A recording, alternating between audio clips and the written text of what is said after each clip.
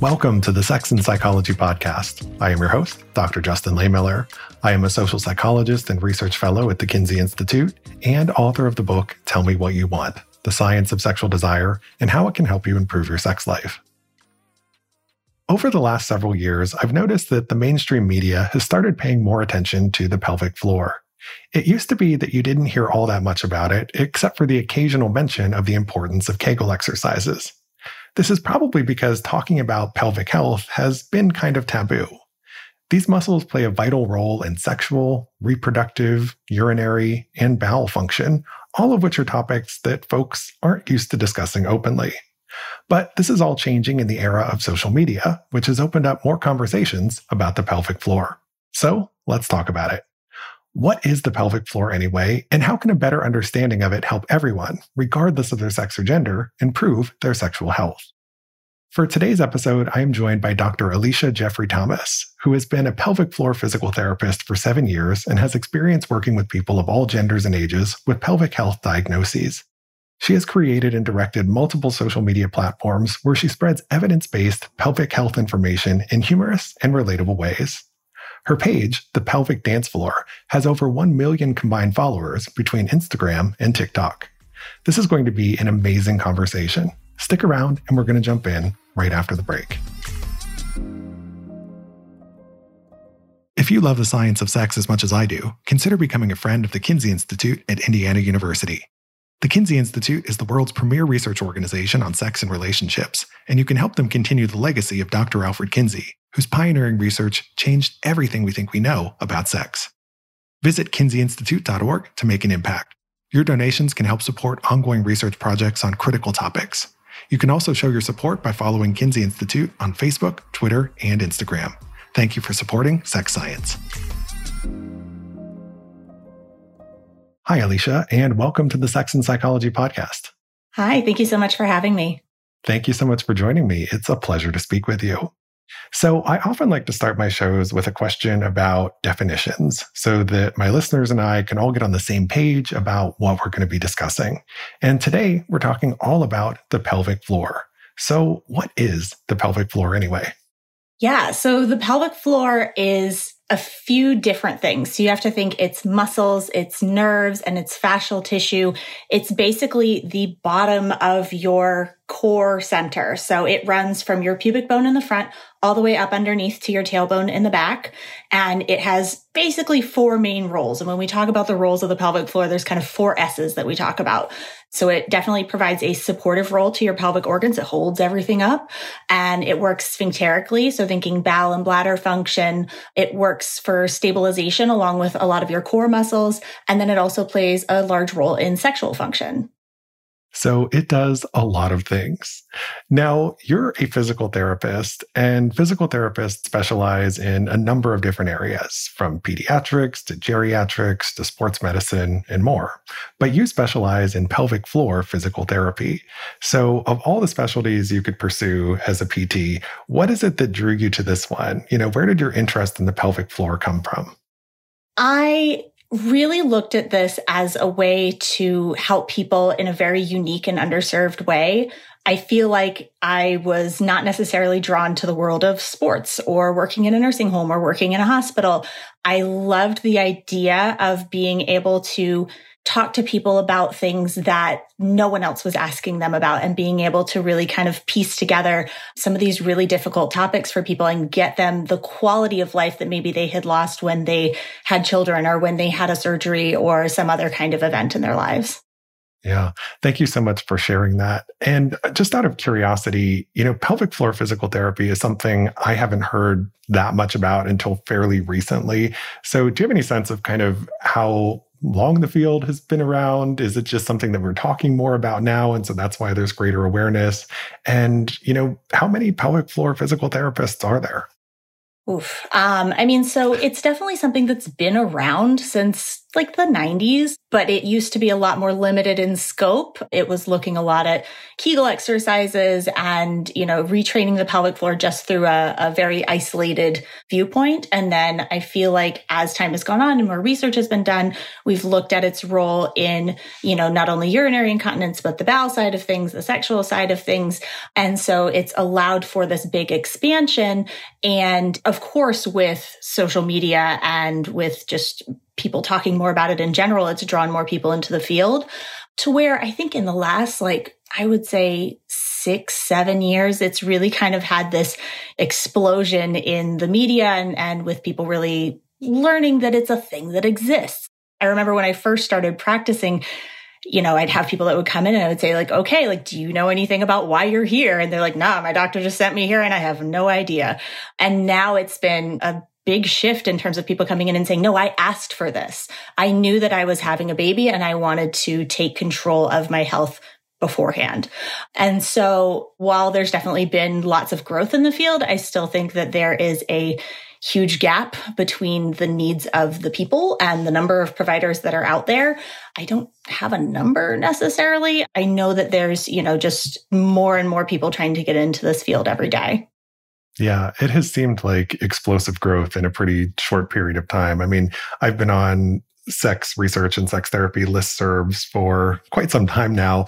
And you used to not hear much mention of this particular area, but now it's like every day someone is talking about referrals for pelvic floor physical therapists and so forth. So I think there's also much greater awareness within the sex therapy community of the importance of this kind of work. And so, yeah, we've definitely seen a pretty big shift in a short period of time. That said, the pelvic floor is something that most people don't know all that much about. And my guess is that for most people, they've probably only heard about it in the context of Kegel exercises, which were first described by Dr. Arnold Kegel back in the 1940s. And they were originally developed as a way of helping women to deal with urinary incontinence issues following childbirth. Now, since we don't talk about the pelvic floor all that much, I think there's this common misconception that pelvic floor issues are women's issues, but that's not the case. Everyone has a pelvic floor, whether they're male, female, cisgender, transgender. So as a pelvic floor specialist, what are some of the most common issues that you see, and how might they be similar or different across the sex and gender of your patients? Sure. You break them down into kind of three main categories. So you have bladder issues, bowel issues, and sexual function issues. And so bladder issues, you'll see stress incontinence, which is loss of urine with coughing, laughing, sneezing, working out, those types of things. And the vast majority of people that I see with that are women, cisgender women, but you'll definitely see after someone has a prostatectomy, for example, that's when they'll tend to experience stress incontinence there. I definitely see people with overactive bladder, so urgency and frequency across the gender spectrum.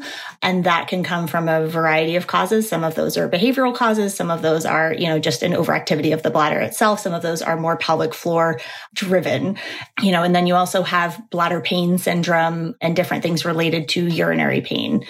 On the bowel side of things, obviously everyone deals with constipation at some point in their life. And whether it's a chronic issue or whether it's an intermittent thing, we all kind of know that happens. And that's a lot of that can be driven by the pelvic floor. You can have, an outlet-based constipation where things may have moved through your system, but they're having a really hard time coming out. Or you can have fecal incontinence, or you can have a whole bunch of different things happening on that end. And then when you get into the sexual dysfunction aspect of things, for people with vulvas and vaginas, you have issues with pain with penetration, whether that is kind of that initial entrance pain or deeper pain. And those can both be related to pelvic floor muscle dysfunction, amongst other things. You can have difficulty with arousal, and that can be across the spectrum, right? Because the pelvic floor muscles play a huge role in kind of maintaining blood flow to the genitals and allowing for the erectile tissue to do its job, for orgasm to happen, for proper lubrication, for a whole bunch of different things there. So it sounds like you see a lot of different things as a pelvic floor physical therapist. And I guess you never know exactly how your day is going to go because people could be coming in with one of a whole bunch of different issues or maybe many issues all at once. But it's very helpful to know that there are some of these issues that, might be similarly experienced across persons of different genders, but some of them, there are also some kind of unique issues based on their own body. Now, there's a lot of bad information out there about the pelvic floor. So let's talk about some common misconceptions. Since I brought up the topic of Kegel exercises, let's start there. We know that Kegel exercises can be beneficial for many people, and they can potentially be helpful in treating a number of sexual health issues, from painful intercourse to erectile dysfunction to premature ejaculation. And as a result of this, there are some people who seem to think that everyone should be doing Kegels and that tightening up the pelvic floor is going to give everybody a boost in the bedroom. So what's the truth there? Are Kegels always a good idea?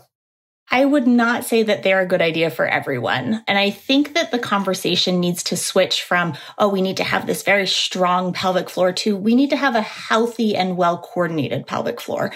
If you kind of imagine your pelvic floor like any other muscle in your body, so take your bicep, for example. If you're doing a bicep curl, you need to be able to contract it all the way up and relax it all the way down.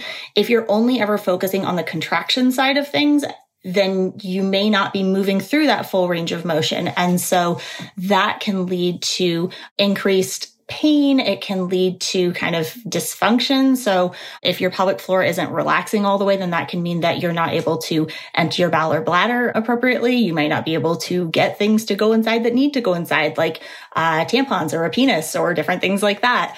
And so I think needs to be a more in-depth conversation than just a Kegel exercise. We need to look at the entire spectrum of muscle function. Yeah, and I think that's a great way to think about it. Now, speaking of Kegels, for people who want to do them the right way, what's your recommendation for how to go about doing this? I mean, of course, ideally, they'd consult with you or another pelvic floor physical therapist. But if that's not within their budget or ability, are there any sources that you would recommend? And, should people be using the Kegel training devices and apps that kind of turn these exercises into a game? What are your thoughts for just where to go for learning quality information about doing Kegel exercises? Absolutely. So there are a lot of pelvic floor therapists on the internet now. And so, there's definitely resources on YouTube. There's resources through Instagram and TikTok and a bunch of other things where we'll break down what a pelvic floor contraction is supposed to look like and feel like. And I tend to recommend getting in touch with your body before you add any extra technology in. So, if you are comfortable with it, doing kind of like a self-muscle assessment, and that could be something as simple as taking a hand mirror and literally putting it in front of your genitals and saying, okay, when I do what I think a Kegel is, what happens, right?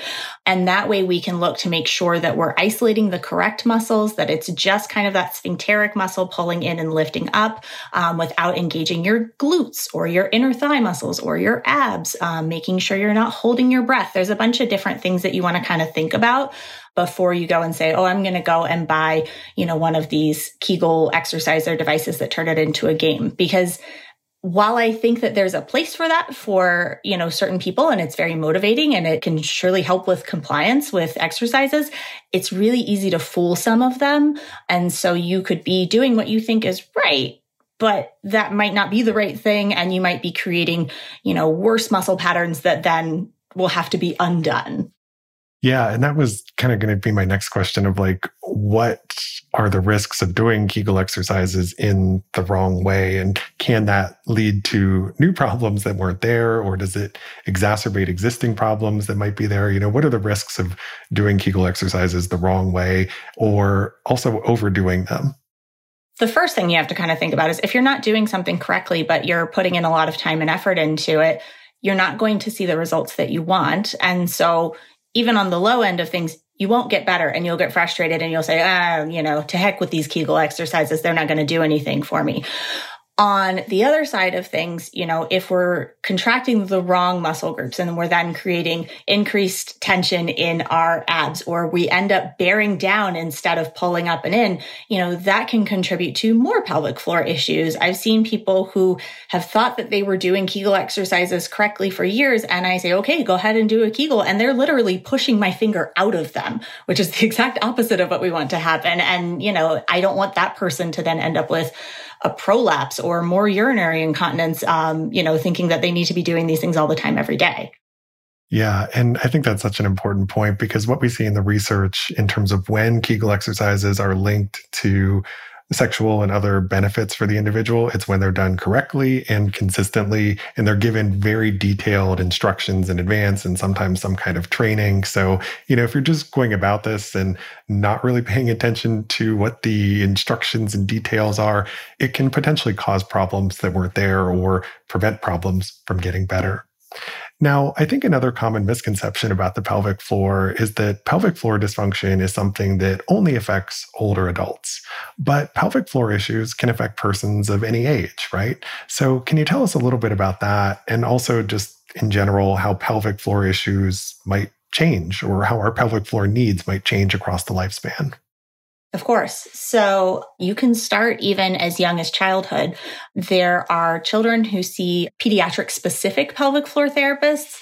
And so, that tends to happen when we have persistent bedwetting or chronic constipation, and so they're working completely externally with these kiddos to get their pelvic floor muscles to be able to coordinate in the right ways. But it's usually related to kind of that toileting function. Once you move into, kind of like your early adulthood, prior to having kids, the majority of the time, people's pelvic floors are actually going to be too tense if they're having problems. And so that's where we tend to see a lot of issues with vaginismus or vulvodynia or bladder pain, interstitial cystitis type of symptom. And that all tends to be related to that short, tense pelvic floor presentation. After someone has a child, they tend to have a little bit more weakness in their muscle, but they can still simultaneously have tension while having weakness. And so you kind of have to look at what's the tone of the muscle versus what's the strength of the muscle, and being able to kind of coordinate both of those together. When it comes to the younger population of people with penises, will tend to see what's called chronic prostatitis or chronic pelvic pain syndrome. And again, it can kind of be that short, tight pelvic floor muscle presentation that presents as pain. It can present with, urinary urgency and frequency, difficulty emptying, things like that. Once we then shift into the middle-aged to older adult category, we're having another big hormonal shift, especially with people with vulvas and vaginas, to where then we'll start experiencing issues related to menopause. So maybe atrophy of the vulvar and vaginal tissue. And so that can create its own set of urinary issues, increase in frequency of UTIs, urgency and frequency of urination, stress incontinence, pelvic organ prolapse. Not that those things can't happen when you're younger, but it's just driven by slightly different things. And then, like I said, also in that older adult population, on the people with penises side, if you have a prostatectomy or some other surgery, sometimes that can also affect the urinary system as well. And it's, kind of interesting to point some of that out, because the number one reason for admission to nursing homes is urinary incontinence. And so this can be really important for looking at pelvic floor issues throughout the lifespan and making sure that we are, paying attention and helping these people so that they can maintain that quality of life and independence for as long as they can. Yeah, and I think you just made a fantastic case for why pelvic floor physical therapists are so important and why we need to talk more about the pelvic floor, because you have all different kinds of issues that can arise with it at different points in our lives, and paying attention to it can help us to maintain better quality of life. Now, you're a very active educator on social media, and you know as well as I do that social media can be a great source of information, or a source of great information, I should say. But it can also be a cesspool of terrible information. For example, I recently heard about this idea of perineal sunning, where people are basically going out and they're tanning their perineums, that area between your genitals and your anus. And supposedly they think that this promotes health and well-being. And that's just fucking weird. But I'm curious, what are some examples of other pelvic floor or sexual health myths and misconceptions that you've seen pop up on social media where you want to set the record straight? Oh boy. Yeah. I mean, there's definitely the, vaginal steaming crowd that, not to step on any Goop CEO's toes or anything like that, but that can lead to issues with infection. I've seen people get burns from steaming, so there's a whole bunch of different risks associated with that and not really any of the benefits that people are kind of touting that it will actually give you. I've definitely seen a lot of bladder health myths that have kind of gone around on the internet in terms of making sure that you're always going to the bathroom any opportunity that you get, or that you're, pushing to make sure that all the urine is out of your bladder. And both of those things kind of in combination can be really bad for your pelvic floor. Instead of kind of thinking about keeping your bladder on, kind of a healthy schedule of going to the bathroom about every 3 hours during the day, and then focusing more on relaxation of the pelvic floor in order to fully empty out. And then, of course, there's the side of the internet that loves to talk about hovering over the toilet when they're out in public and thinking that they're going to get, all kinds of germs and diseases, when in all actuality, if you actually talk to anybody who's a microbiologist or an infectious disease, specialist, then they're going to tell you that it's perfectly safe to sit on a toilet. And it's actually incredibly helpful for your pelvic floor to sit to fully relax everything. Well, thank you for sharing all of that. Yes, there are so many ideas out there on the internet that we could really just benefit from having a fact check of, because people are getting all kinds of incorrect information all the time. Now, speaking of, these sort of myths and misconceptions and other things, I'm also curious about what your take is on some of the sex toys that are out there that are supposedly designed to help with pelvic floor issues. So I'm thinking of things like Benoit balls and yoni eggs and so forth. What's your thought on those particular products in terms of, are they helpful augments when it comes to dealing with pelvic floor issues or not? So it depends. I first want to look at the material that the device is made out of. So if it's made out of anything that's porous, I don't really want it to be going up and inside a body cavity, because that can increase infection risk. When it comes to just, vaginal weights in general, I tend to use them pretty rarely in my practice. It's not how the pelvic floor is really designed to function. You don't want it to just be walking around just clenched up all the time as you're walking around and doing your chores. You want it to be able to dynamically respond to the situation. And so the times that I'll use those are when I'm working with someone who has an issue with proprioception of their pelvic floor when they're doing specific activities. So sometimes I'll have somebody use a very, very, very lightweight, but do, a squat or a lunge or some other functional movement like that. And then they have a little bit better awareness of, ooh, maybe I am kind of bearing down or holding my breath or not bracing my core or pelvic floor correctly, because then we get that dropping out feeling. But otherwise, I don't think it's necessary to use a Benoit ball or a jade egg or anything like that and just walk around with it all day. Yeah, thank you. That's helpful to know. Now, I have another question for you about your experience being an educator on social media. Now, clearly, people seem to like what you're doing if you have close to 1 million followers across some of these different platforms. But, it's also challenging to be an educator in the sexuality space and dealing with some of these other sensitive issues on social media, because there are so many restrictions around what can be said and concerns about getting banned or having your account suspended. So I'm just sort of curious as to what your experience has been like, and, whether this is an issue that you've kind of had to grapple with in terms of like how you navigate censorship issues on social media. Oh, absolutely. So I have somehow been doing better at this lately. But when I first started out, it seemed like any time that I would try to talk about anything related to sexual health, I would get that post removed. I could talk about going to the bathroom all I wanted to, but the second that I mentioned sexual pain or arousal or orgasm or anything like that, that was a flagged word and something would get taken down immediately. And I would appeal it, and kind of 50% of the time something would get put back up. But, it would be really frustrating when you put a lot of time and effort into something and you get it taken down through censorship on the app. And I will say, I love TikTok for a lot of reasons, but they tend to be a little bit more on top of taking down content than Instagram, at least in my experience. I've adapted. I, will use phrases and words and change the spelling of words to try to get around certain censors. But it's kind of constantly frustrating to me that people can put out content that is overtly sexual or that's misinformation that has these same types of words and it stays up. But when I try to do a correction or try to give, full anatomical education about what's happening with a given topic, that's what tends to get censored. So I can just only hope that improves in the future. Yeah, you can only hope. And, I can totally relate to everything you said. It is so frustrating that there is so much overtly sexual content on there, but talking about sex, whoa, that's somehow next level and you shouldn't be allowed to do that. So it's an issue I have to navigate every day, but I appreciate you sticking with it despite all the challenges, because we need people out there who are providing responsible, science-based sex ed.